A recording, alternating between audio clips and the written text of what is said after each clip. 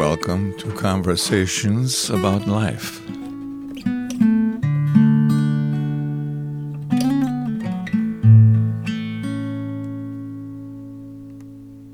Thanks, Ed, for being a guest on my podcast again. I'm looking forward to talking with you. Me too. Thanks for having me. So, Ed Bowen, to introduce you, you are an apologist? Yes, I would say so. Okay. And today we are, and you're with the organization... Engage 360 Engage Ministries. 360. Yes. Right. It focuses on evangelism and mostly the odd part of getting the conversation going. Really we concentrate on clarifying, presenting the simple gospel as presented in 1 Corinthians 15, just 4 major points, and then helping people spot different spiritual spots to have a natural conversation, start a natural conversation, and kind of guide it in that direction. And then as an add-on at the end, we provide some apologetics for the proof of the resurrection, which is central to the gospel, and a few other things, maybe proofs for the Bible, and so maybe we mostly concentrate on proofs for the resurrection and the Bible, truthfulness of the Bible, and then just to give people confidence to go ahead and comfortably, talk to people if they get some pushback. There's some other things we do, but we just leave it there, and we think if they know that, if they grasp the simple gospel, proofs for the resurrection, some proofs for the Bible, they can navigate the first waters when they're starting these conversations. So that's basically the focus. I recently listened to Mike Lacona and Gavin Ortlund on Gavin's podcast, Truth Unites, and they were talking about the resurrection from a historical perspective, and it was so encouraging to me. Basically, the conversation went along of Mike just talking about what everyone believes, like even non-believers, but if they're informed about history, there's certain things that they just accept. Generally that Jesus Christ was a historical person, or Jesus of Nazareth was a historical person, that the Romans crucified him, but then also that at least some of his followers sincerely believed that they saw him alive after the crucifixion. People, even unbelievers who are informed about history and they don't think that the witnesses are trying to fool us. They think that they're sincere, even if they don't believe. And then that Paul saw a vision of the resurrected Jesus. And if you take all of those things, it's hard to have a good answer if you don't believe. Like you almost just have to say, well, I don't know, I don't believe, but there's not like a good response to it. And that was the whole talk was pretty encouraging to me.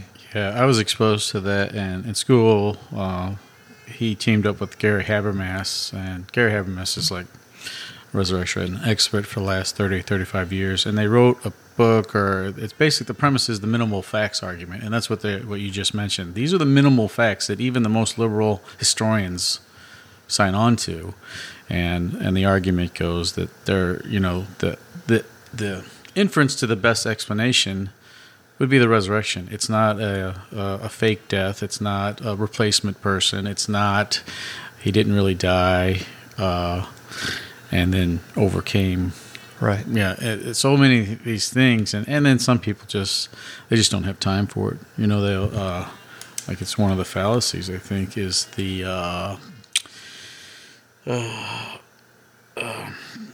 personal incredulity. Like, I just can't believe that stuff, and then they don't interact with it. That's just too much. It's too complicated. Right. I'm done. And you're like, well, that's not an argument that you just stop doing the problem. Yes, It is. For me, it is. And you can kind of I can be kind of sympathetic to needing a lot of reasons for like an amazing claim, and the resurrection is an amazing claim.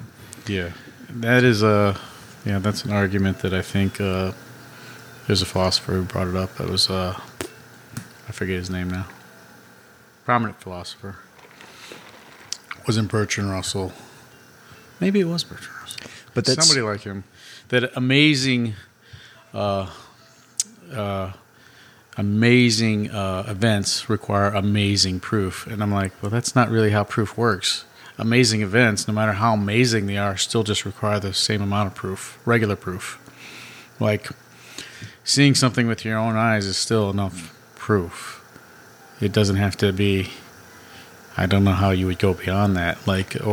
Right, but seeing something with your own eyes is quite a bit more proof than like a historical claim, I think. Right. Yeah, but then I've never been to China, and I don't have an amazing amount of proof, but enough. But you could appeal go there, to authority. Yeah, I could go there, but appeal to authority is enough. Or, so C.S. Lewis, I think, said that we believe in things basically because we're convinced of things, through our direct senses and everything, or through authority. Most of the things that we believe based on the authority of others and other things, history, science, experts. And then, if we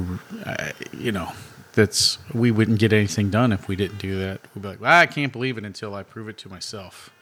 And we're like, well, okay. Right. You'll never get anything done. Right.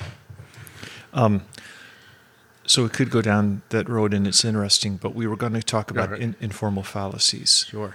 So the way I think of fallacies are like, well, you got your formal fallacies, and I think of them like that's math, almost like, really structured, but informal fallacies are more practical, and just kind of things that we encounter every day. And it's kind of frustrating because it seems like it's frustrating for me when people on my side do it, because I think I want people who are arguing my side to be of integrity and not have to do anything except just present truth. And if they're arguing in a very upright, good way and so forth. But you see informal fallacies a lot. And I didn't explain very well just what informal means there. If you want to go ahead and just explain what we mean. Yeah, I've thought through that too. So you're right. Formal fallacies are they're deductive. You take a syllogism with the premises, and they don't lead to the conclusion either by they're non sequiturs, someone's doing the so that if they're doing the math wrong, you would call it an invalid argument. You could have started with true premises, but you didn't add them right, or you're just making leaps and jumps that have nothing to do with the premises. That's invalid. Right. And then, or you could have a valid argument where the logic was sound. Each one led to the next step, but it's not sound. It was a valid argument, but it's not sound because the premises weren't true. You started off with something that wasn't even true, and though you add up things that aren't true and you can logically make them come together, like, okay, it's a valid argument, but it has no basis in reality. It's not true. So those would be the examples of formal fallacies. Informal fallacies kind of just, I would say, I guess they're almost bias-based, or sometimes just rhetoric or slippery maneuvering to grab a person's interest or focus and take it away from the argument, or even point to an argument that is not the real argument. It undermines it, not in a formal sense, but in this indirect playing games with words, or playing games with emotion, or playing games with what seems to be a good argument. They've heard it before, so I'm going to use it. And you're like, well, it was bad when that guy used it. It's still bad when you use it. It's a fallacy. Fallacy. Is there any particular informal fallacy that you see a whole lot and that's frustrating to you? And like, what's the main one for you, do you think?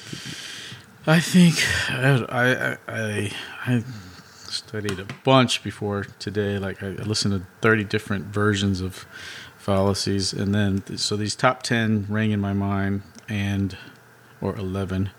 And I think the one we just talked about, and maybe another one, personal incredulity, where people just, they don't want to interact with the information, or they don't know how to interact with the information, and they're apathetic. They're almost apathetic on top of, well, I just can't believe that would be that way. It's just too difficult. I don't think God would do it that way. And then they're done talking. They just stop. That's the argument. Which is really, I didn't even know there was a name for it. I just knew. Yeah. I don't accept that. We're not even interacting with the information. But then to find out that the fallacy is personal incredulity, I just can't believe that. With nothing behind it too. And I think that's kind of frustrating, because you got to almost get the person to care a little bit about it to keep going down the topic. And then you have to be careful with, how are they thinking about things? Because I think on top of that, if you force them to start thinking about something, a lot of these other fallacies start to come up, and you're like, wow, this is getting more muddled than before. Right. So I guess that would be number one.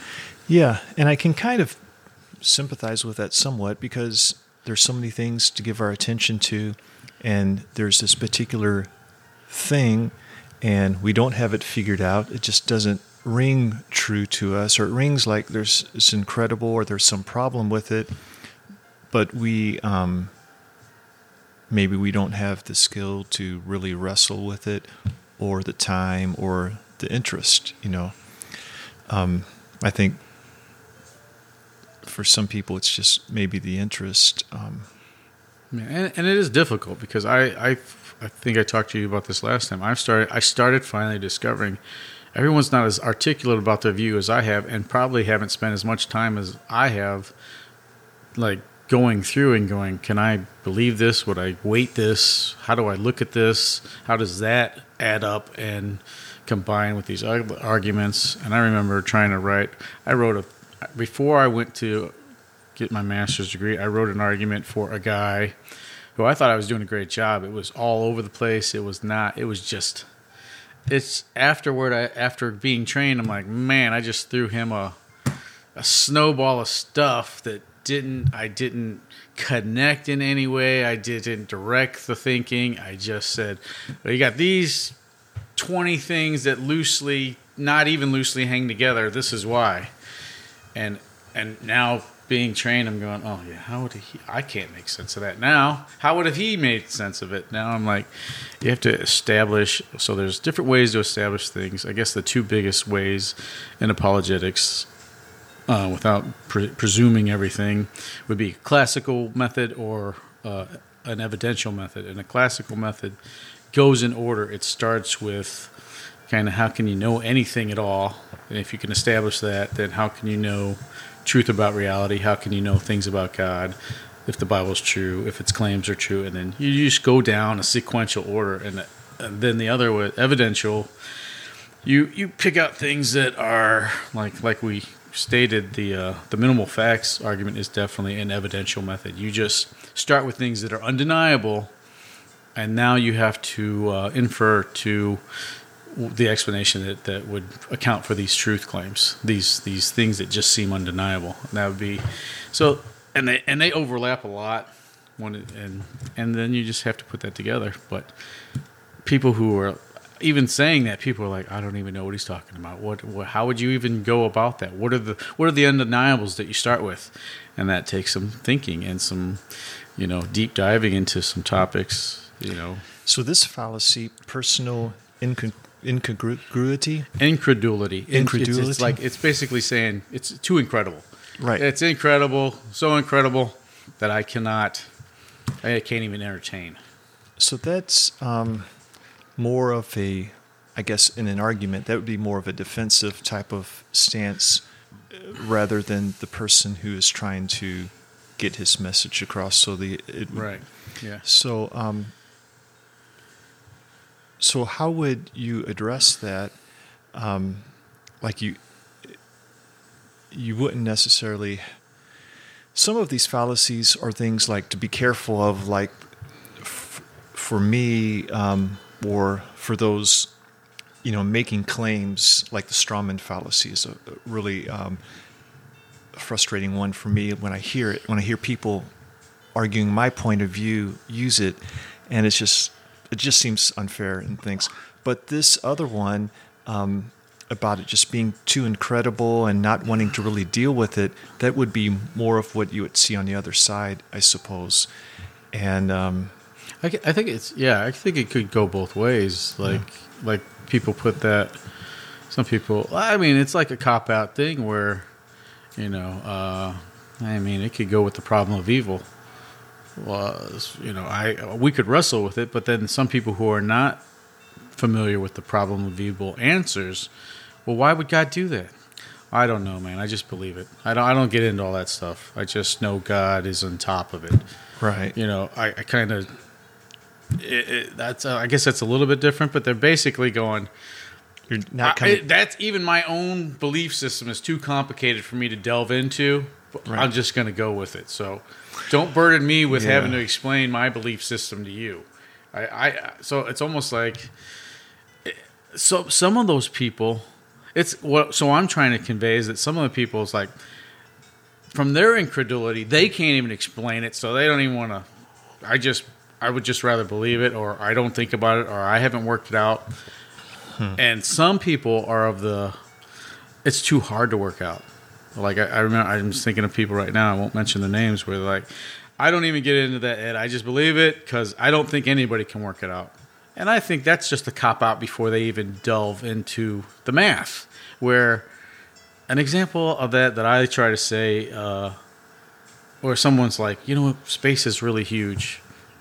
And that's kind of what they're saying. God just can do it. It's no problem. And I'm like, but you would know how, if you did any type of studying on how far away even the closest star is to us, that even traveling at in the fastest vehicle we have to get to the nearest star would still take 200,000 years.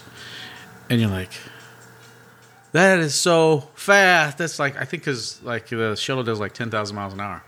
It still takes 200,000 years. Now that's the closest thing to us. Then there's everything beyond that. Now, do you have a little bit of an idea how much further space is than just space is just really big? No, it's almost inconceivable how much bigger it is than So I think some of the arguments are like that. People, even on our side, are just. I think it's lazy. That's why I say apathetic first. First, it's apathetic. And then it is some work. If you want to get into thinking about some of these arguments, you got to be dedicated and go, okay, what am I missing here? What are the parts that I'm missing? And people are intimidated by that. So I think they'll almost slink into that. I just think it's too much. It's almost like, it's too much, so I'm not going to do it. Well, so you can't get a person to move either way on that side. They could be on your side or they could be on the opposite side. Either way, they're not going to do the work. It's just too much. I'm just going to back up. Right. So how do you overcome it? I think it has to do with questions, getting to know them personally. What's the trouble for you?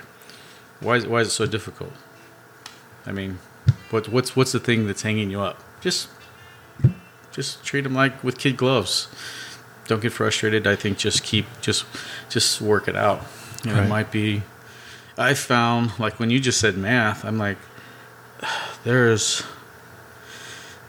just start relating things. I'm like, it is like math. Like when I first got into philosophy, my mathematical brain just said, oh my gosh, this is like doing numbers and all that work, but just doing it with words.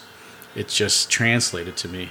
And then there's other people who are good at philosophy, they're not good at math. I'm like, no, that doesn't make sense in my mind. But maybe it's because I started off with math first. I think with arguments, an answer has to feel right to a person. They can have the reasonable layout of why it's this or that, but they might not trust their own reason if it just doesn't hit home with them and just feel true, So I think we're dealing with more than just reason, when it comes to. Now that deals with kind of two, the appeal to emotion, and which is a fallacy, but also there's like a truth test for that. I call it existential consistency, because, and that's why it's not always trustworthy, because your appeal to emotion, because it's in that vein. But some things, if we're based on what I already believe about the Bible, and that God has ingrained some things in us to like a moral compass, but the Bible also says you can sear that compass, you can destroy it, you can so manipulate it and make it not effective. So there's a point at which a person, you might appeal to that, like if they reason that naturalism is true and that survival of the fittest is the way things work out, and if animals aren't morally responsible for their actions, then neither are we. And you're going, okay, that's your argument. Now, can you live with that? Is that okay with you? Your existential consistency, can you live with that? Which is, it's kind of an appeal to emotion argument, where they're like, no, I'm still going to hold other humans morally responsible for killing other people. I'm like, right. Well, that's inconsistent with what you just laid out with me. But it just seems right. Yeah, it seems right. But then part of us, on our biblical understanding, would be like, well, that's consistent with our complete argument that God has put that on our hearts. But in this particular application of it, you're going to appeal to their emotion in that. Can you live with that? And some people can. I wonder how useful argument is. For example, Joshua, I can't think of a French fellow who carves icons and speaks sometimes on podcasts and so forth. But he's a convert from evangelicalism to Eastern Orthodoxy. But anyway, he talks about how he more of tries to show the beauty of the Christian faith rather than laying out an argument for it. Like, I think showing its beauty and its completeness, and some of his drawings are really neat and kind of go along this lines, but showing how it's orderly and how God's glory is reflected in it, stuff like that. But just showing, kind of focusing it more on that, and it kind of made me wonder if maybe that's a better approach sometimes. I don't know. I think yes and no, because there's sometimes. So, sorry about that. I got a standing meeting that I forgot to head off before we got here. He should be all right. We talk a couple times a week. So you were saying appealing to the beauty of Christianity, which is something, and we write songs about it, and we worship God for the plan He has put in place. Mm-hmm. But some people on the outside are like, I mean, their songs are, your egotistical God who has slaughtered His Son, and that's where they stop. They just, it's all about Him. And he sacrificed His only Son. Well, that's really sweet. That's nice. What a God, So yeah, it looks ugly to them on the outside, and what are they doing? They're stopping the conversation. But would The Lion, the Witch, and the Wardrobe be an example of showing the beauty of it, of the atonement, in like a children's book? Right. Yeah. And I think it works for some people, but some people have the other things that are layered, and they have to get, if they had a hard time with their father, and that maybe their lives were sacrificed and something, they're just identifying with the unfairness towards Jesus. Yeah. And then some people just, it doesn't even make sense to them. They can't even qualify it as beautiful because they're like, I don't understand how one person dying has anything to do with the wrongdoing of the rest of the world. Yeah. And then it's like, okay, do you keep appealing to beauty there, or we got something else to address where there's a disconnect? Yeah. You know, and even that, I've thought a lot about, you know, the debt paid and forgiveness, and you know, even someone has to pay the bill. If there's damage in the world, to fix it, somebody's got to pay the bill. Someone can smash your car to smithereens. You can forgive them. Don't worry about it. Yeah. Okay, but the car's still smashed. Now somebody's gonna have to pay the price to sort that out, and that's how I think we bring Jesus' sacrifice back into it. But even then, there's something that they'll. Well, we definitely want reason to be kind of leading the ship, and emotion to be following it. For example, lately I've been meditating on Scripture and wanting to my emotions and life and to be fitting with the Christian hope and God's love for me. And I want to be as excited as I ought to be, and I want that to correspond to what I have to be excited about. But I don't. But that's different than just kind of working up emotion because it feels good, and it's like I'm just going to be as happy and exciting and shout for joy just as much as I can because I just want to do that. But rather, if I, with reason, considering, well, what has God done for me? Who is God? And how great is that? What kind of emotion matches up to that rightly?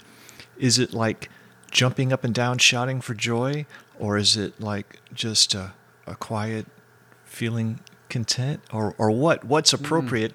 And trying to, but see, reason is leading that, and then it's like just trying to match up with that emotionally. But that's kind of Yeah, and I mean, when you're talking about that, it makes me think of the opposite of that, which is using reason to manipulate the emotions to get a decision.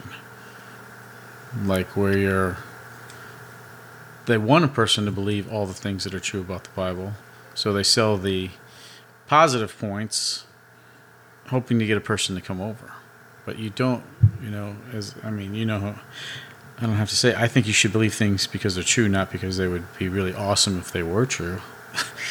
That's the... Yeah. And I don't think... but I understand what you're saying. That was the end of the conversation. So, yeah, I mean, you're starting out with, trying to... Yeah, I understand that. Just like we're trying to have our emotions informed about what's really true. Right, and we want them to be fitting with what's true. Right. And then... Because we don't want to miss out, on one hand. If we should be shouting for joy and happy all the time, then we don't want to miss out on that. We don't want to be doom and gloom when we have something to be I think that's exactly what I do when I'm down about something. I get out a list of things. Okay, what are the things? Why should I be happy? And it starts with, well, I'm in the kingdom of heaven. God loves me. Okay, all right, that's good. That's some good stuff. And then I don't even put the cons or why I'm feeling bad. I write it down as challenges to overcome, or challenges that are disciplining me now, or it's instead of these are the things that make my life horrible. Like, no, I don't even want to think about it like that. I just think these are the great things. Okay, and if those are true, then God is working on something in me right now. If I'm facing difficulty, the Bible says treat as discipline. So don't treat it as, woe is me. Oh, I'm in training right now. Oh, yeah, that's right. Training. Oh, okay. And then I can have a better attitude about what's going on. Okay, so the first fallacy is just not dealing with it. So it's kind of like just abandoning the argument, being lazy, and so forth. What's the next informal fallacy that seems to be like a different category, but like a big one that's important to know about, to watch out for in ourselves, or to recognize when we see it? I think the cherry picking and the way it's presented sometimes is is a pitfall. So cherry picking, and I don't like it, or I don't like when it's. Sometimes it can be used inarticulately, like so when you're misidentifying someone being as a cherry picker. So I'll pick up a point that I think defeats whatever's coming at me, and like, oh, you're just cherry picking. I'm like, no, cherry picking is when you're trying to convey something that's true, and you're not using you're picking things that would be in line with it if it were true, but you're ignoring all the counter evidence that would completely defeat it. So you're just picking up some of the argument and view, and the news does it all the time, which is so aggravating because they don't cover enough of the story to let people make informed decisions. They're just picking the thing that, see, I'm right. See, this is how it is. It's fine.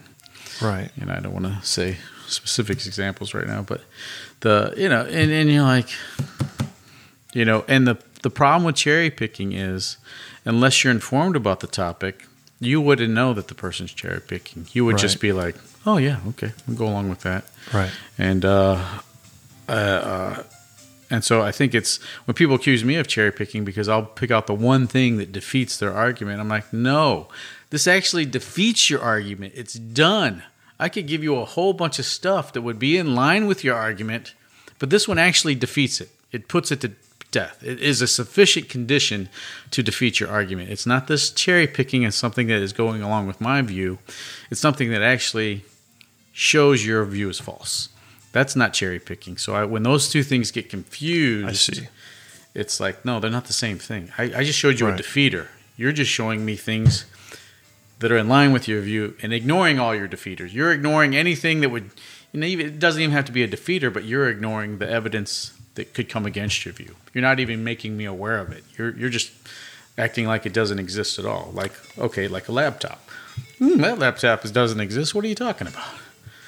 There's nothing to see here. 51 agents said this laptop doesn't exist.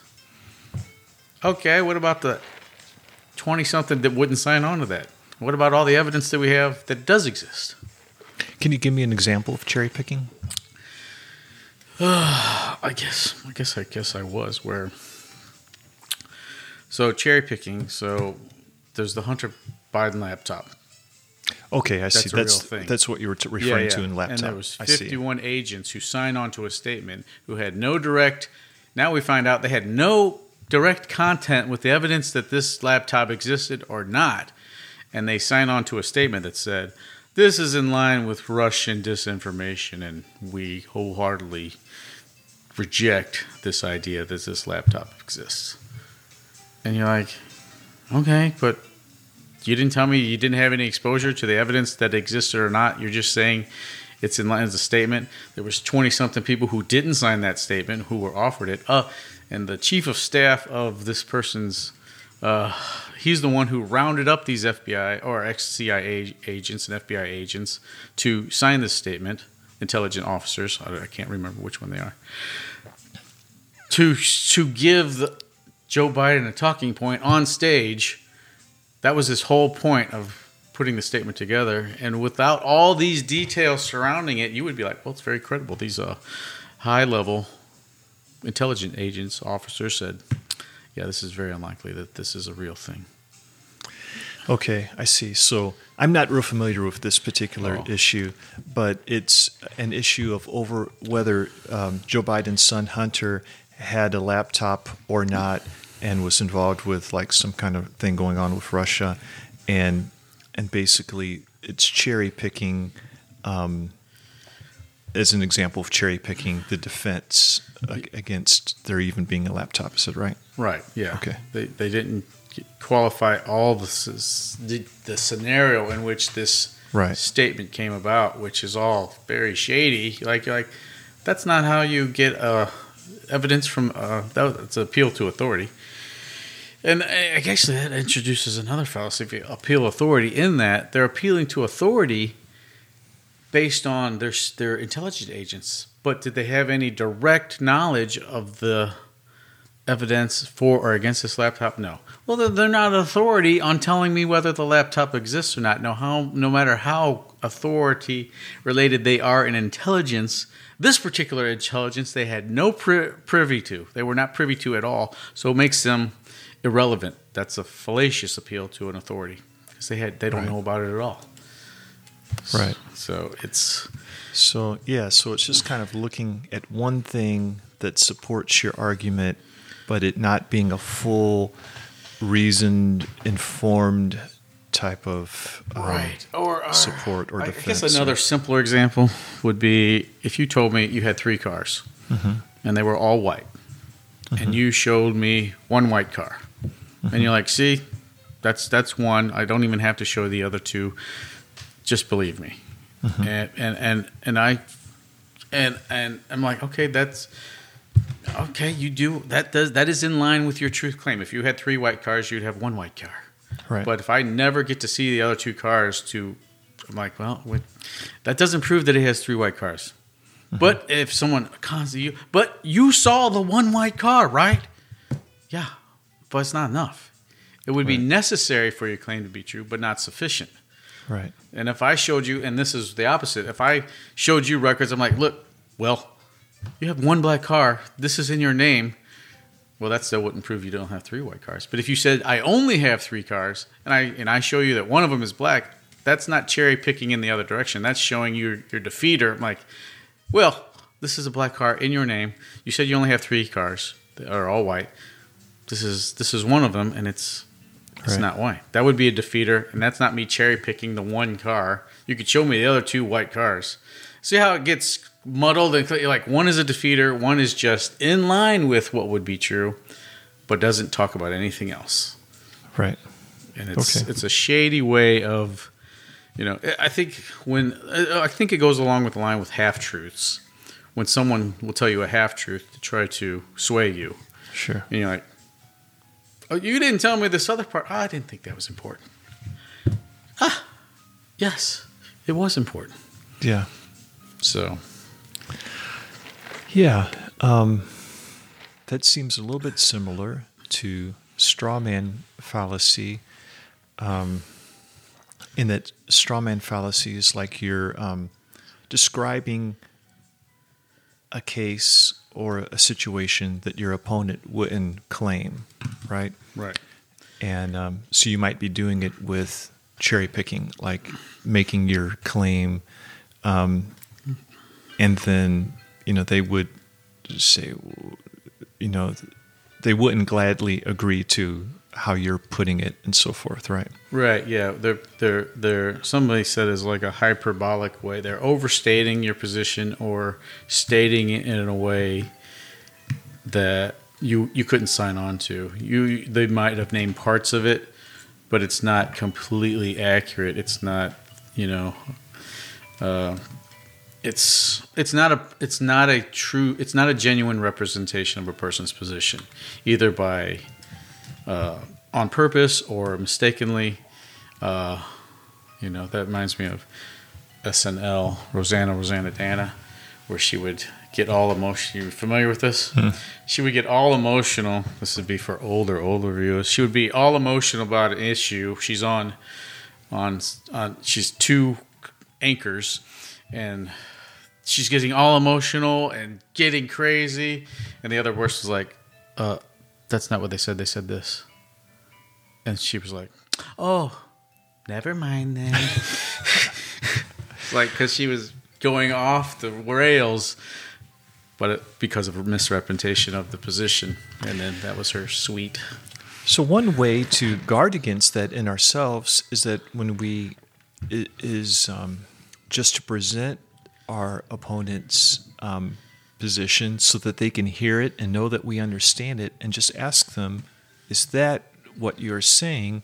And then do that first before diving into it and talking about it. Yeah, I think that's a perfect way to address it. And even to keep going beyond that, because I found it's kind of, personally, I think I can put people on a map. Like philosophical positions are like mapped out. If I hear enough from a person, I just start diagramming where they're at. I'm like, okay, okay, I can see. But so I've been coached, and I coach others to say, okay, if you've identified them as an atheist or whatever, don't do another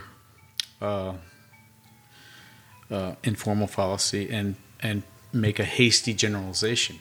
Because they're an atheist, then you put all this other baggage on them too, where don't put any of it on them. Ask them how they arrived. Where are they coming from? How did it happen to them? What was because someone puts, oh, he must have had a hurt from a church and now he hates God because the church hurt him. Like, sure. Okay, that might be a person. Is it this person? Right. Take the time to... Otherwise, you making a hasty generalization, and now maybe you want to give him reasons why he shouldn't have made that choice. And like, well, that's also straw man. That's not even how his position is. That's not how he came to know his position. Right. You're combining two fallacies, and now you're not listening at all, and the person will feel not listened to, and start to be aggravated. And when we're a lot of times we're not with our opponent. We're just in a group of people just like ourselves. And if we're talking about our opponent, we could just ask in our head, the way I'm describing my opponent's position, if they were here and to hear it, would they gladly take it or would they not? And I think that can help us check ourselves because we kind of know, I think, if we're not being fair and generous to our opponent's position. And then I sometimes, when I hear someone else put forth a straw man of someone, neither of us agree with this person, but I'll kind of like pick up their defense, and that's kind of like not the most helpful thing either because it's not really getting anywhere with it, but I'm not sure how to respond, but it might be the best way to respond when you're just a circle of like-minded people and the chat starts going about someone else, the right. opponent. How do you, kind of suppress that or point it out or just help one another not to do that? So, there's two ways to go about it. Like, if we could even exercise there. So you're hearing a position of a person on another person's position, and then we can just read. So are you saying that Ed Bowen does this, this, and this, and believes this? Yeah. I'm like, oh well, I'm not familiar with that. I was of the understanding that he was this and this, but not this. Which would make it different, I think, in my mind. You let them, you clarify what they're saying. Now, I don't want to make a because I just heard someone was telling me about a story about people who were getting upset about the Bud Light agenda, so people were. So I think it was two different issues, but just to accept, and maybe one of the things now it's coming to my mind is accept there is nuance. There are nuanced ways of looking at things because someone is laughing and think it's funny that Bud Light lost a lot of money because they took on the woke agenda, and then another person goes into a diatribe about how we should love others who are outside the church. And I'm like, these people are laughing at Bud Light's misstep, and you've equated it to we're not loving those outside. That I think that would be a non sequitur. Like, how did you move to that position? It's related and it's pinging off something in you, but tell me how you made that move to all the church is not loving towards unbelievers. That's a big... Or is that what they're saying? Or they're just advocating being non-judgmental and loving in this particular situation? I wish that would have been that simple, but it seemed to just get on a soapbox and start going after... And just whitewashing the church. Yeah, I'm like... so someone wanted me to interact with it. I'm like... I read, 2 paragraphs of stuff, but I don't know I don't understand the frustration and the connection, because whatever he's putting on these other people, basically they didn't do. They just are talking about another issue. And how you pull from that, how they would treat an unbeliever who came to him, who was woke, would be...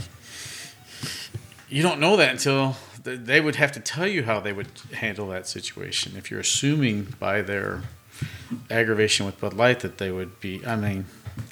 I was like, I don't even know how to interact with it, because I'd have to talk to the person directly, and I think that person would be making hasty generalizations basically about the people who are speaking, which is, again, so you just start reserving judgment, and it's like I feel like I'm trying to do math for everybody. Like, hold on, wait a minute, let me write this down, And I think even sometimes in a presentation form, having a whiteboard and writing down what people are saying and helping them see that's not connecting, because it does feel like word soup when I feel like I'm talking too much and people believe like I'm being esoteric and just getting too... I'm like, I'm not. We've mentioned a lot of stuff. It's all cluttered, and I think it's all not meshing and following an argument as much as you think it is. So let me write some of these things down.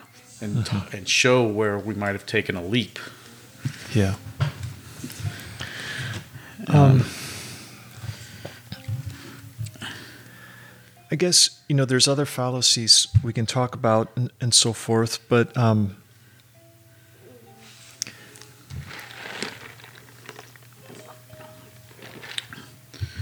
guess one thing I was wanting to, I guess, like, when is argument helpful? I guess that's just one thought. If you and then these are all like looking at things in a negative way. What's a positive way to approach arguing in a way that's, how would you put it positively, that this is what we ought to be doing, and principles to keep in mind, when talking about ideals and so forth, especially with someone who's an opponent? I think to step off into that, I would mention two more real quick and then go into sure. it. I think there's a thing called the fallacy. Okay. That just because someone came to their position through fallacy doesn't mean it's wrong. Right. So it's like, okay, that makes sense. Right. And even if it is a fallacy, it can still be a point, something to consider. Like you have a black car, so that could make someone question, so you sure you have 3 white cars? Because I do see you have a black car here. Right, yeah. So it's I do. I have 4 cars. I have 3 white ones and 1 black one. And we're like, okay, that makes sense. Because, and I found I've done that a lot. Like, I start putting together scenarios that would make sense in my mind, but because of that extra piece of information, I said, like, words matter. Like, only in this, and so. And then circular reasoning is a big one, because we get caught up in it. Some different. Circular reasoning and then unfalsifiability are 2 things where circular reasoning, where you assume the premise that your Bible's true because it says it's true. Well, why? Right. Like, how do you get out of that? That doesn't really prove anything. You have to, but to tell someone who's a Bible believer that you're a Bible believer, but I do believe the Bible is true, but I'm using outside evidence to confirm that. Oh, you just don't believe it on its face? I'm like, no, I don't think we're supposed to. The Bible teaches that we shouldn't believe everything we're taught. Check out the Proverbs sometime. Paul says, test everything. Hold to that which is good. Test yourself. Test the spirits to see if they're of Christ. Test yourself to see if you're of the faith. There's tests. We're not supposed to be naive. Naivety is something the Bible preaches against. The simple believe everything that they're told. That's what Proverbs says. But the prudent man looks into a matter. Right. So circular arguing, that sounds a little bit like presuppositionalism. Is it? I think so. It's begging a question. It's assuming the premise, and I think that leads to unfalsifiability in some instances. Where, for instance, I just have to bite the bullet. If I only know that a certain view is true, if someone tells me I can only know the Bible's true because the Holy Spirit has put it into me to know that, okay, then what's an outside test? The only test will ever be that the Holy Spirit has informed me. And then, how do you know that the Holy Spirit's informed me? Because you believe it's true. Then how would I know? You'll know the Holy Spirit's informed you when you believe it's true. And then how would I ever... So, only people who can know it's true are the people the Holy Spirit lets in on it. Yeah. All right. Then, if it never does, then I will never know. And the only people who will know... It gets to this point where there's no way to ever confirm that you can only be let in on the secret.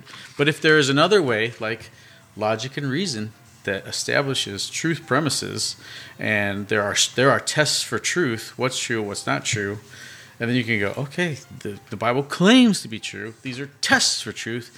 It in fact corresponds to the world corresponds to the truth as the way that the Bible states it. Oh, I can confirm that it's true.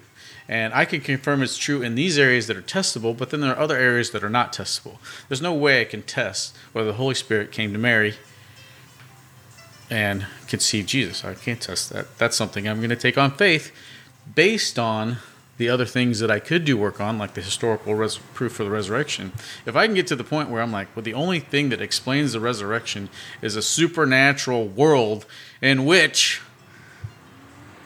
a supernatural being can bring a human back to life, and if that happened, the person that happened to, and he says it happened because I represent God and everything I say is true, then now I have a logical argument to follow to go, well, I have to believe the rest of this stuff now because Jesus came back from the dead. That it was awesome.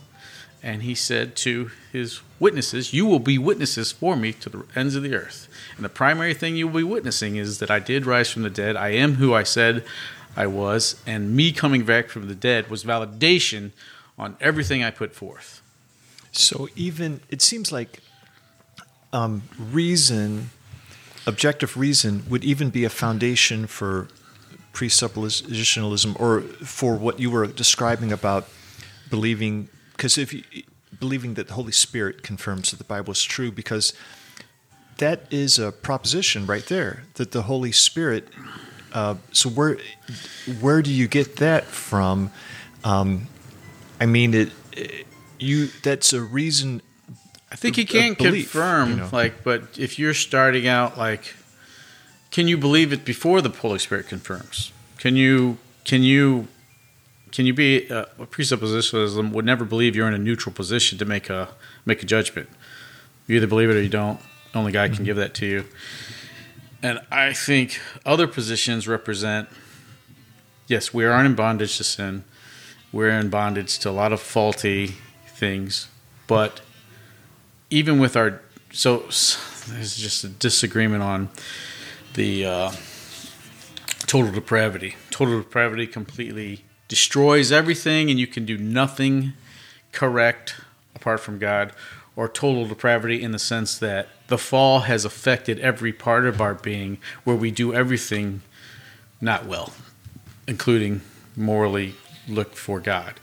And I would always say, here's what I'm not saying, that we find God. I'm saying God has made the world in a way where he has put light in it, and then he's given us eyes to see, and then he says, believe me, there's light. You can see it. And some people just close their eyes and they won't see the light, and other people are like, I do see the light. This is in line with what he gave us the tools to identify truth, and then he said, this is what's true, and believe it. And I think he does have to, at this point in my walk, I think he does free us from the bondage of sin enough to with the way he presents the world. He is ahead of us. He's created the world. Romans 1 is all about that. You should know that there's a God just by creation. You should be able to look around and go, this is too amazing to just pop into existence on its own, whatever reasoning you have. And from there you go, okay, there's a God, and who is he? What did he say? And if you're honest, I think honesty will lead you down the path to go ruling out different religions and come to the point where you're like, man, the Bible does seem to be true. I think it's true. And then I think God, in his way, of the way he's presented, it does confirm it is true through your mind and through his spirit. But I think it's kind of like, I might be presenting it wrong, but I was trying to say, it's like a magic trick that the Holy Spirit gives it to you and you've got it.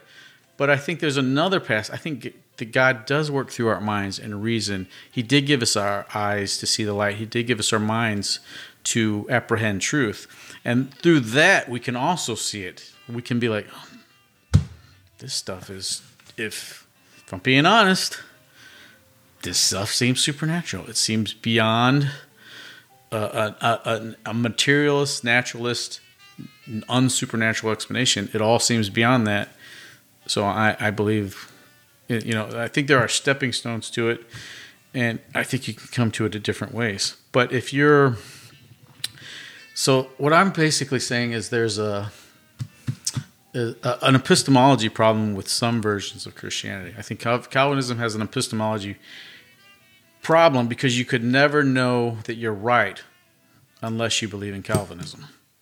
If Calvinism is true, then the Holy Spirit's opened your eyes to it. You know it's true. If it's not true, well, he didn't open your eyes. You'll never know it's true.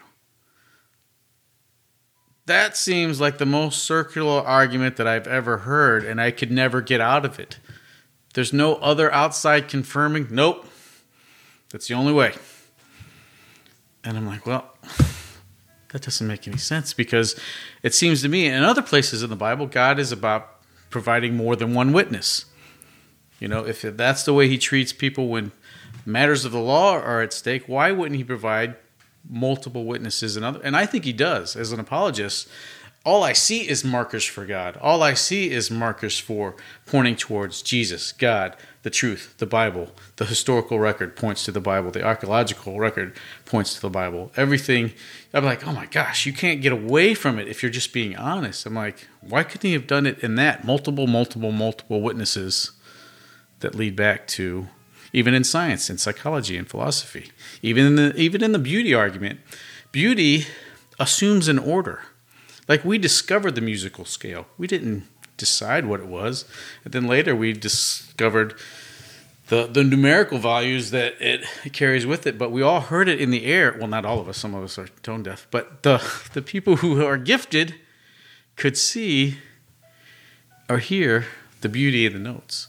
And so there's something about that that requires an order.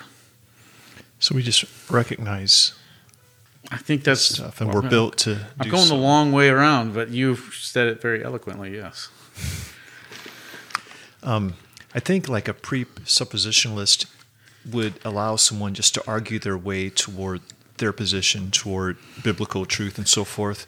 But it's like when they put up an argument against it, then they would say, what do you have? How can you stand on that? Like, how can you even stand on your own reasoning and so forth? And we agree with that type of arguing. Yeah. I think I guess one of the biggest differences between classical evidential and presuppositional is that the presuppositionalist demands that you must start there, where the other two are like, we'll work with what you have. What are the things that you have confidence in? That's enough. We'll start from there. Yeah. You think you can know truth? That's fine. We'll start from there. You think that some history is reliable? We can start there. You think there is value to morality? We can start there. That's enough. Right. It doesn't establish everything, but for us, it's enough. You have a piece of the puzzle. Let's help you identify other pieces, where it seems like the presuppositionalist demands that the person be so logical that you can't even have a thinking mind without. And I'm like, I agree with you, but this person is way over here. Let's just I think God put.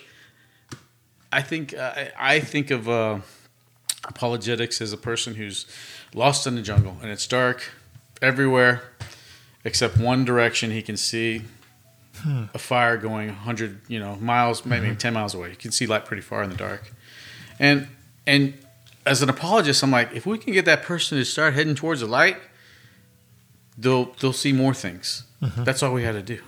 Jerram Bars speaks along those lines, like showing parallels between what an unbeliever values and believes and how that aligns with Christianity. Like, because they're built in made in God's image, right, and there's something about them that you can affirm and say, this is all about God. This is what God is like, and so forth. Yeah. I hear the phrase begging the question sometimes. I'm not sure exactly what that means. Is that begging the question and circular reasoning. Okay, that's the same thing. It's the exact same thing. Okay. Yeah, it's just different ways of saying it. Because and then someone said, "Let's listen." I'm like, well, that's the best way to say it. You're basically just assuming the premise. Okay. So you're just, the Bible is true. Why is the Bible true?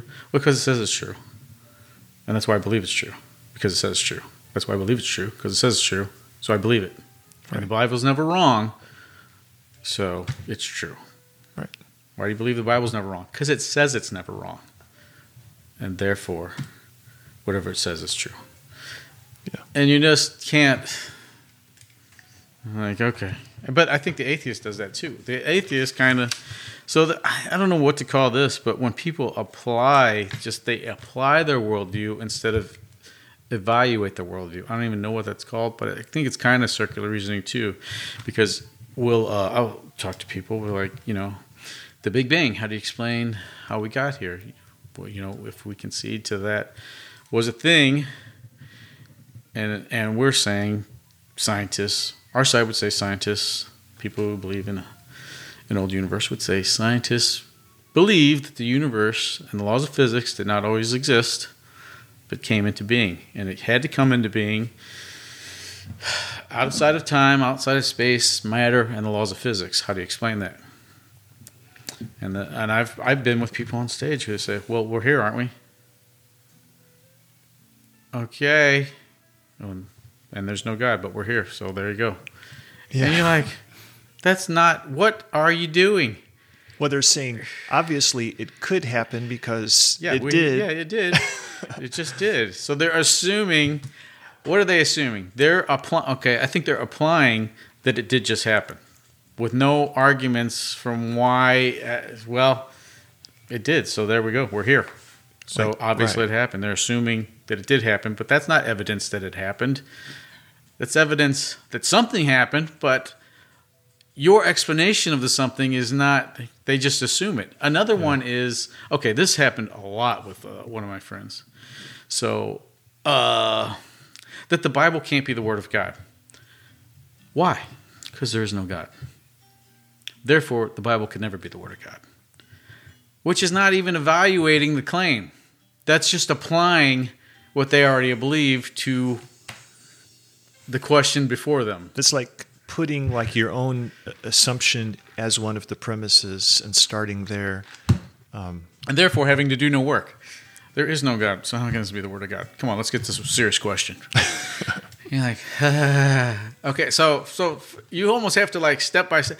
For the sake of the argument, let's say that there could be a God and there could be no God, and before us is this book that claims to be from this God if he were real. And I've been with people who just won't do it. There's Ed, I don't believe that there's a God, so I can't even entertain that. I can't even entertain this as a piece of evidence. And then you might ask a person, what would it take for you to, what kind of evidence would it be enough for you to believe that there is a God or whatever it is that they're dealing with?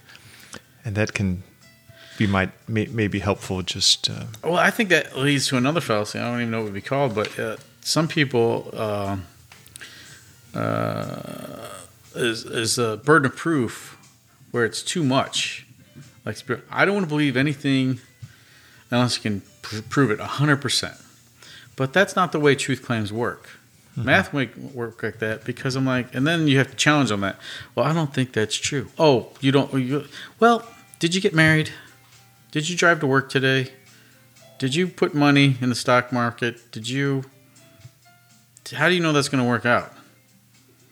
Because you just told me you don't like to do anything unless you know for 100% that's going to work out. I mean, so you're trusting no matter what. It's just built into life. Yeah.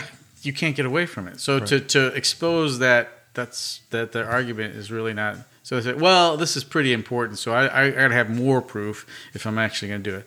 I'm like, well, it is so important, and you're already picking one side, which is, it's so important that heaven and hell is at stake if my view is right. If your view is right, nothing's at stake. But you're already moving yourself. You're saying it's important, but you're acting as if it's not because you're just not even taking the time to wrestle with something that's before you. Like, I really thought it was interesting that this talks to the importance of the issue. Penn and Teller, the comedians, I think it's Penn. He's like, I am disgusted with people who would not evangelize to me. He's like, if you really thought heaven and hell was a real places, and you thought I was going to hell and you didn't try to talk to me, you must really hate me. So I'm like, yeah, this person he understands the importance of the issue, and so much so that he wouldn't even like you if you were a believer and didn't try to evangelize. He's like, you must really hate me. How much do you have to hate a person who's in danger of the damnation of hell and you won't talk to him about it? But he's a atheist. Mm-hmm. So I'm like, if you really thought the issue was important. And so talking to one of your questions, I think kind of like what you just said, belief and positions and understanding, it's part of the world and our life, and help people understand it. Like what people would say, whatever their belief system, because I'm coming up against people who are not believers, who are believers, who think what we do is a little bit over the top. It's too much. We're not depending on God to help save people. And I'm like, that's exactly who we're depending on. We're actually following his directive. Paul is the one who was persuading people in the synagogues, reasoning from the scriptures day to day to prove that the Christ had to suffer and die. Those are the words from the New Testament. Arguing and reasoning from the scriptures to persuade people that Christ did have to die. And you're like, well, that sounds exactly what we're trying to do. And even pulling from outside of the scriptures at times. Right. Yes. Bar, there's some things that they do have right. Let's use those things too. Mm-hmm. And, even then I was like, are those forms of fallacies? I don't know. I have to think about it. But I think it's part of the terrain, Isaac, I have to send you something sometime. Isaac Watts had a thing, and he basically he's arguing that logic was a grace sent to God to rescue us from some of our baser understandings, because we'll go along with bias. We'll go along with preference. He's like, logic saves us from those things because it is just removed from it. He's like, it's a grace given to us to save us from some of our baser.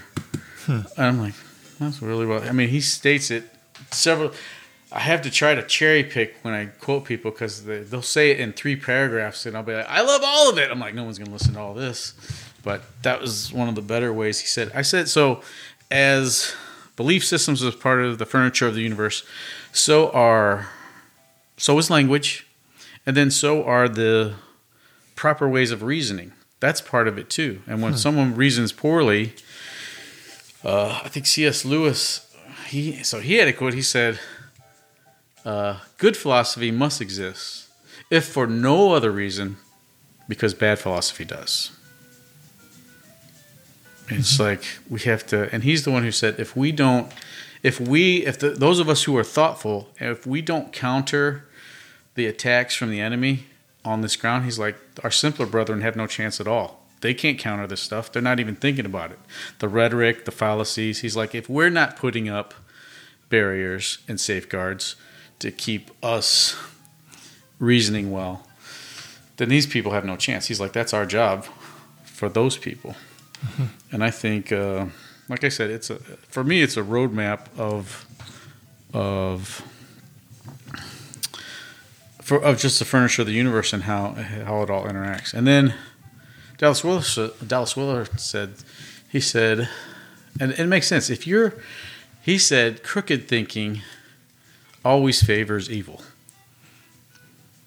And I'm just thinking, now think about that. Like, if you were putting together a project and you were reading the directions poorly, consistently, it's going to be evil in a destructive sense. Right. Evil it's not going to be good. Mm-hmm. And I'm like, yes, how much more so when it comes to spiritual matters?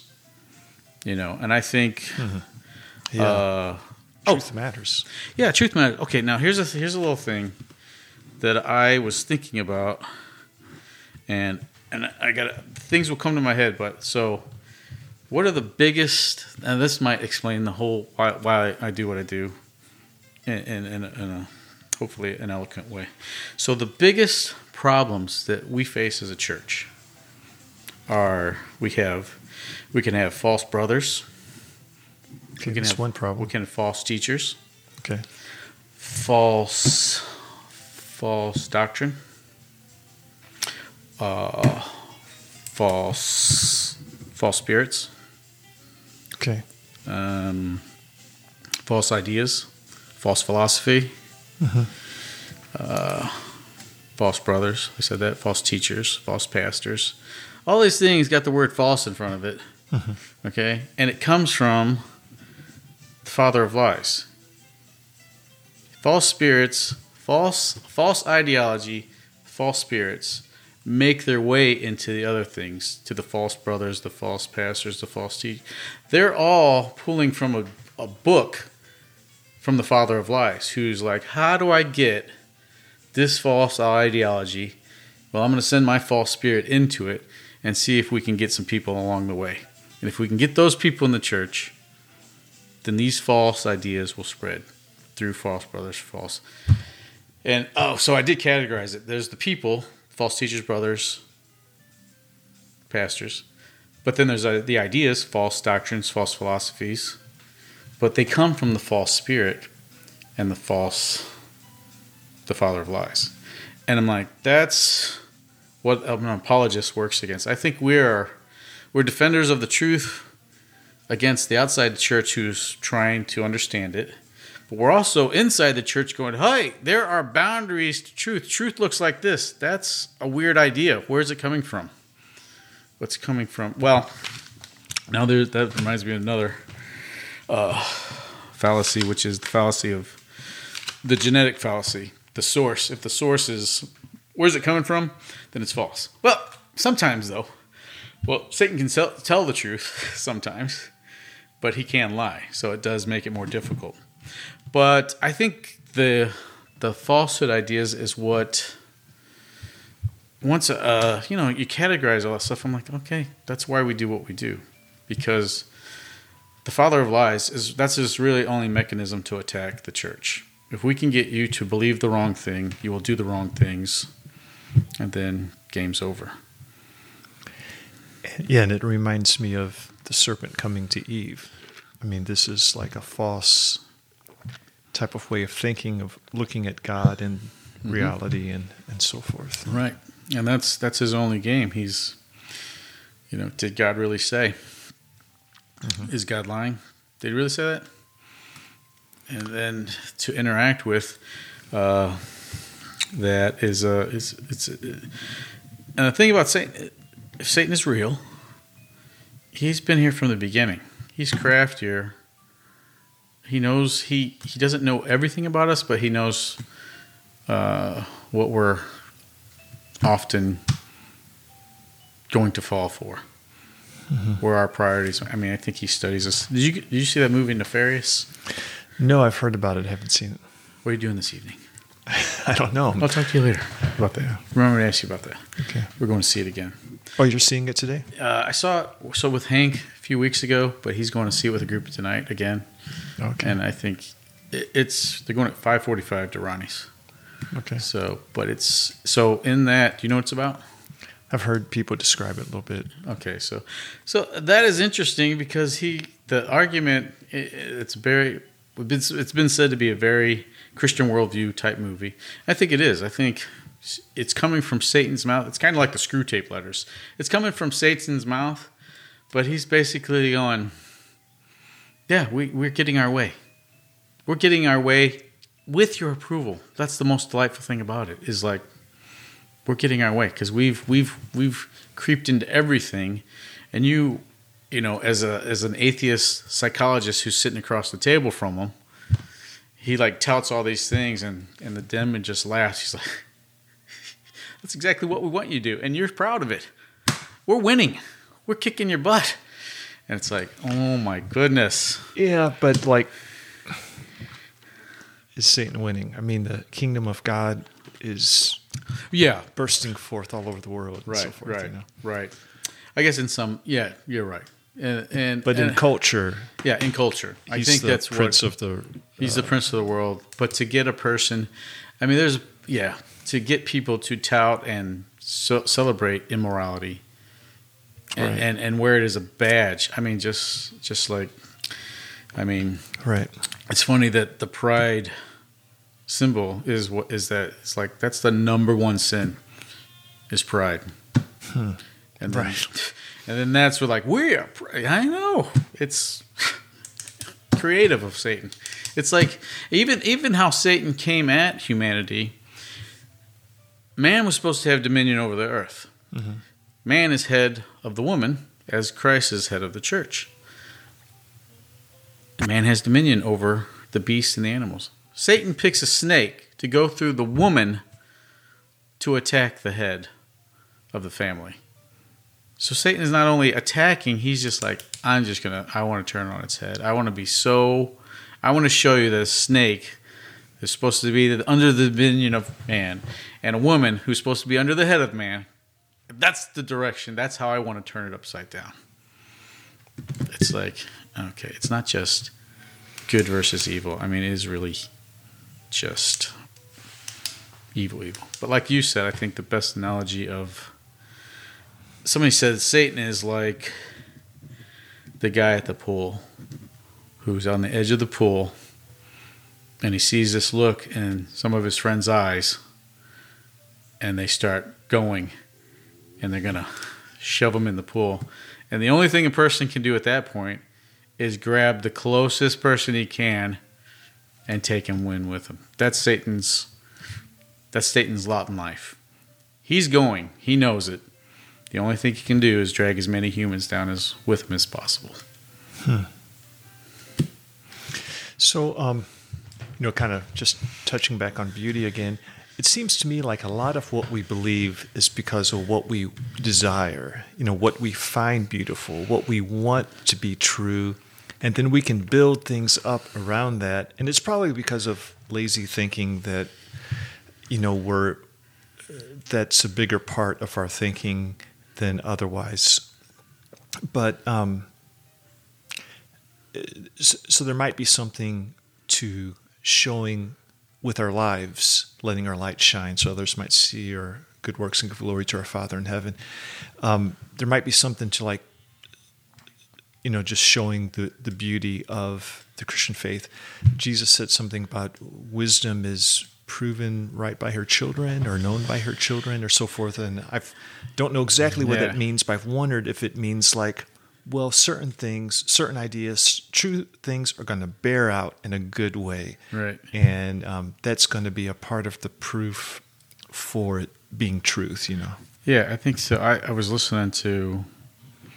try to listen to, so it's 31 days in a month. I try to listen to that proverb, the day, and then 5 Psalms that correlate to those. Mm-hmm. And that's been helpful. And one of them I heard, as going with what you're saying, is that, it was saying that the righteous man, God watches his way. And And then instead of just going, every moment will be awesome. The way is the entire journey. At the end, you will end because God's watching the entire way, where you're going through moments where discipline might be involved, hurt might be involved, loss might be involved. But the Psalms and Proverbs kind of talking away, like you're saying. In general, this is what happens. Even though we could pick out a specific example and go, oh, that was horrible that happened to that good Christian. Why did God do that? Even then, that's not the end of the story, because if there's an eternal kingdom, then that person is translated into that kingdom, and it's the beginning of a new life. Mm-hmm. But in general, I think of it as a long-term journey where I just got done reading Tozer, and Tozer, his book is called The Crucified Life. And you're like, what is... And then he goes into talking about what does crucified mean. He's like, well, it's Jesus said, pick every day you got to carry your cross. He's like, okay, if you're think about this in the real world. If you were carrying a cross in Rome, what are you going to do that day? I don't carry a cross. I'm not sure. What do you mean? People who carry crosses were carrying them to the crucifixion. Sure. Okay, I see what you mean. So there's going to be an end to the road. Yeah, there's going to be an end, and he's like, and it ends in death. Mm-hmm. So if Jesus says, pick up your cross daily, he's like, is it supposed to be wonderful, magical, blessings, riches, wealth? Or is there something we're missing if Jesus said, pick up your cross daily, because something is going to be crucified today? And he took it as your old man. Some part of your old man needs to be crucified today. And he's like, and death is painful. It sucks. It's not good. He's like, there is an end to it. But then Jesus said there'll be another one tomorrow. And for Tozer, life wasn't... I mean, I think his life was good. That's not what I'm saying. But I think, or he was a pastor. But he wasn't worried about how big his church was. He spoke all the time. But for him, he's like, I choose the crucified life. What needs to be crucified today? And I think that's a life of discipline and looking and thinking. And it seems to be a harder life than the Faith Word movement, where God always this lifetime, God intends you to be healthy and rich, and if it's not, you don't have enough faith. And maybe I'm strawmanning their argument a little bit there. But it's not too far off from that, I think. And so it bearing out, I think, is a lot more true than any picture of a person's life to say, oh, they're godly, where I think we strive to be in those pictures, but there are difficulties, there are things that we need to get worked out of us, that we need to grow in, that, but I think it is a beautiful picture to see, like Colossians 3 says it, that we are being renewed in the image of our Creator daily. Like, that is a beautiful picture to think. I'm taking off the old man. I'm putting on the new man as I grow in the knowledge of the image of my Creator. It is happening, And I'm like, well, that is beautiful. God's workmanship. Yeah, and so He's doing something. Yeah, the author and perfecter of our faith. But if anyone is taking it seriously, they will testify that it's a grind. You know where your demons are. You know where your faults are. You just don't go, oh, I licked them, no problem there anymore.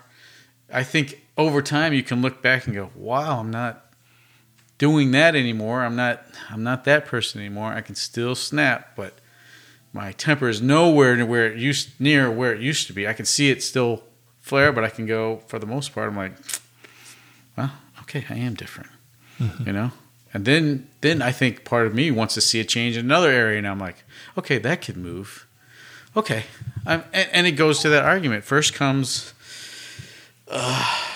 suffering, then perseverance, and then character, and then hope. And just in that, I'm like, well, this might be the first time I saw hope, in the sense that in this other area, I suffered. And what is perseverance? Perseverance is just suffering for a long time. Mm-hmm. Okay. And James says, let it finish itself and do its work. It's got to do its work. Stop pulling yourself out of the fire. It's too much suffering. And it leads to character. I'm like, oh, I am better here. And if I'm better here, I could be better over there. Ooh, I'm getting happy. I'm hopeful.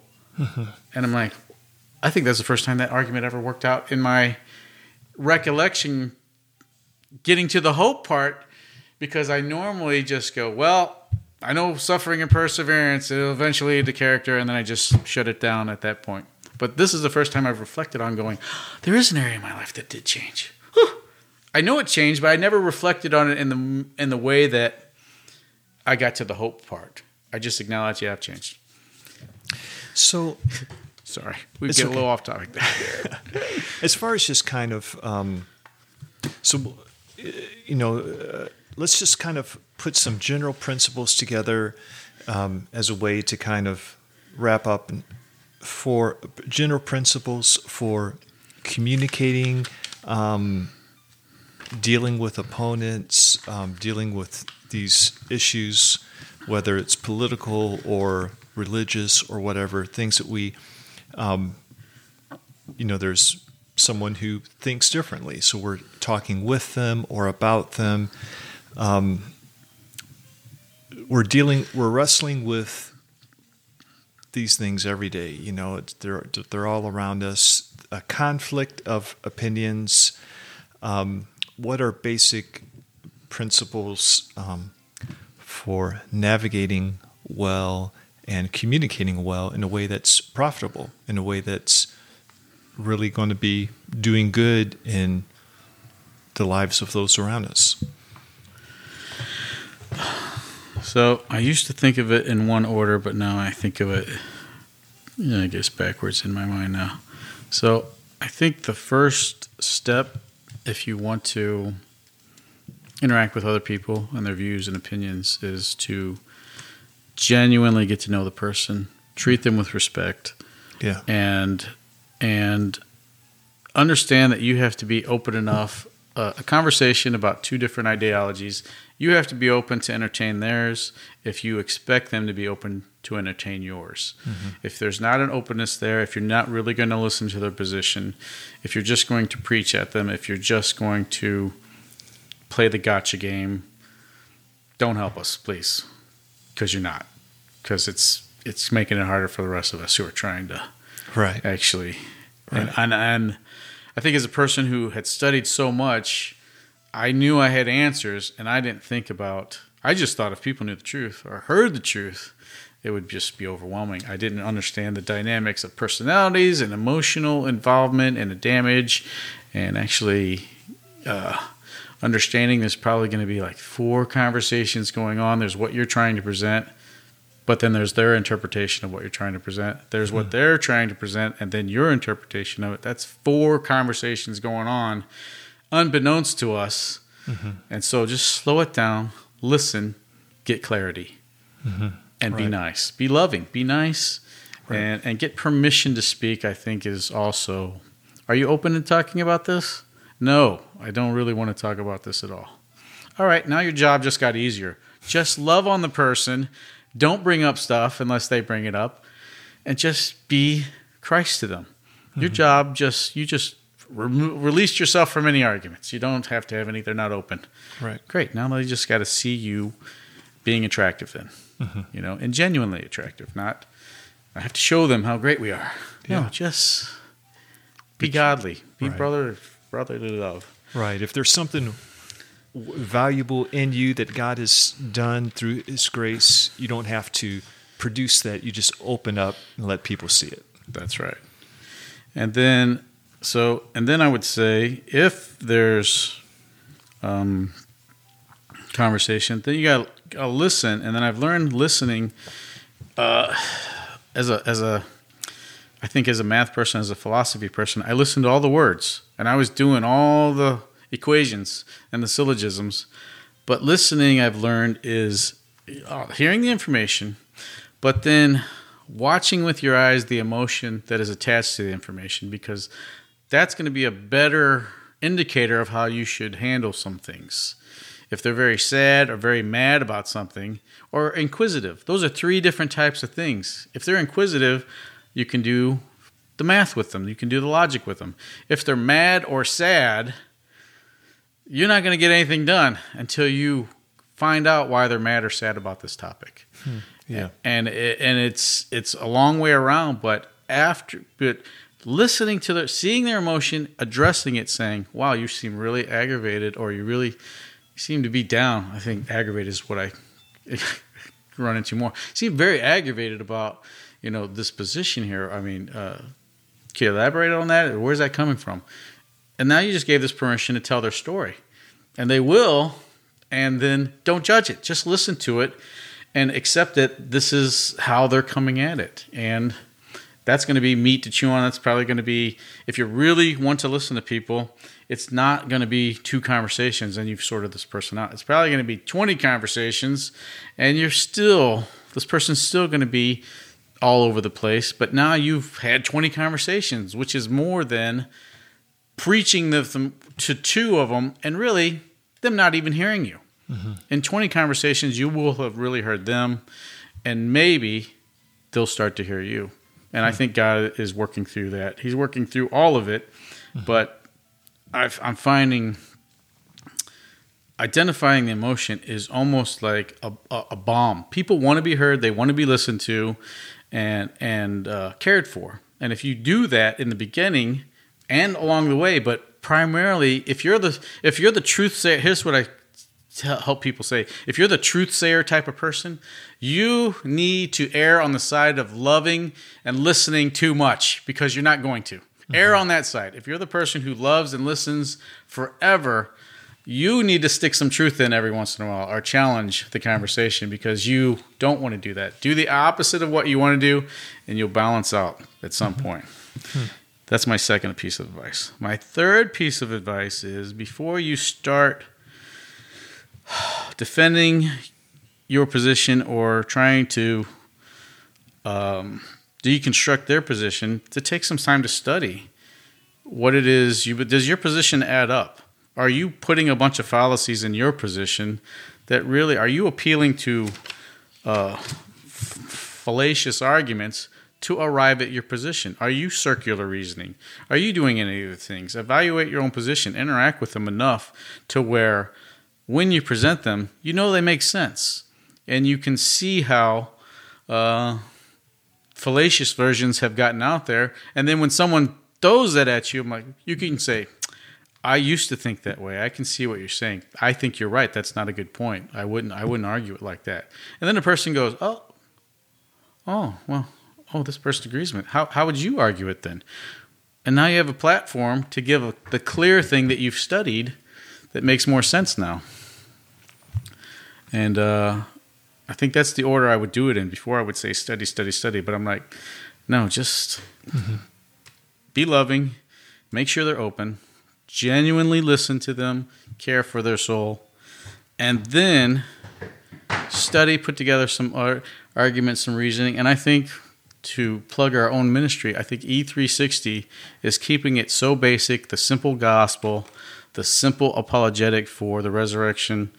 And from there, I think we equip people to start those conversations, guide those spiritual conversations, and end in a place that is much more probably what your mind and heart was aiming for in the first place.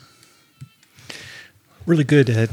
How would you have people to follow you if they wanted to, or contact you, or stay in touch with what you're doing and that type of thing?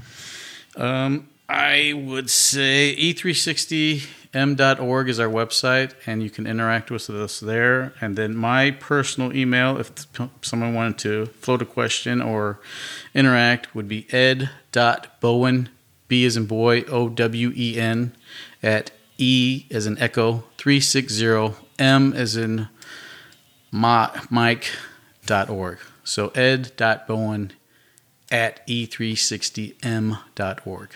All right. Well, thanks, Ed. It was really good. I appreciate the conversation. I do too, Will. It's been wonderful.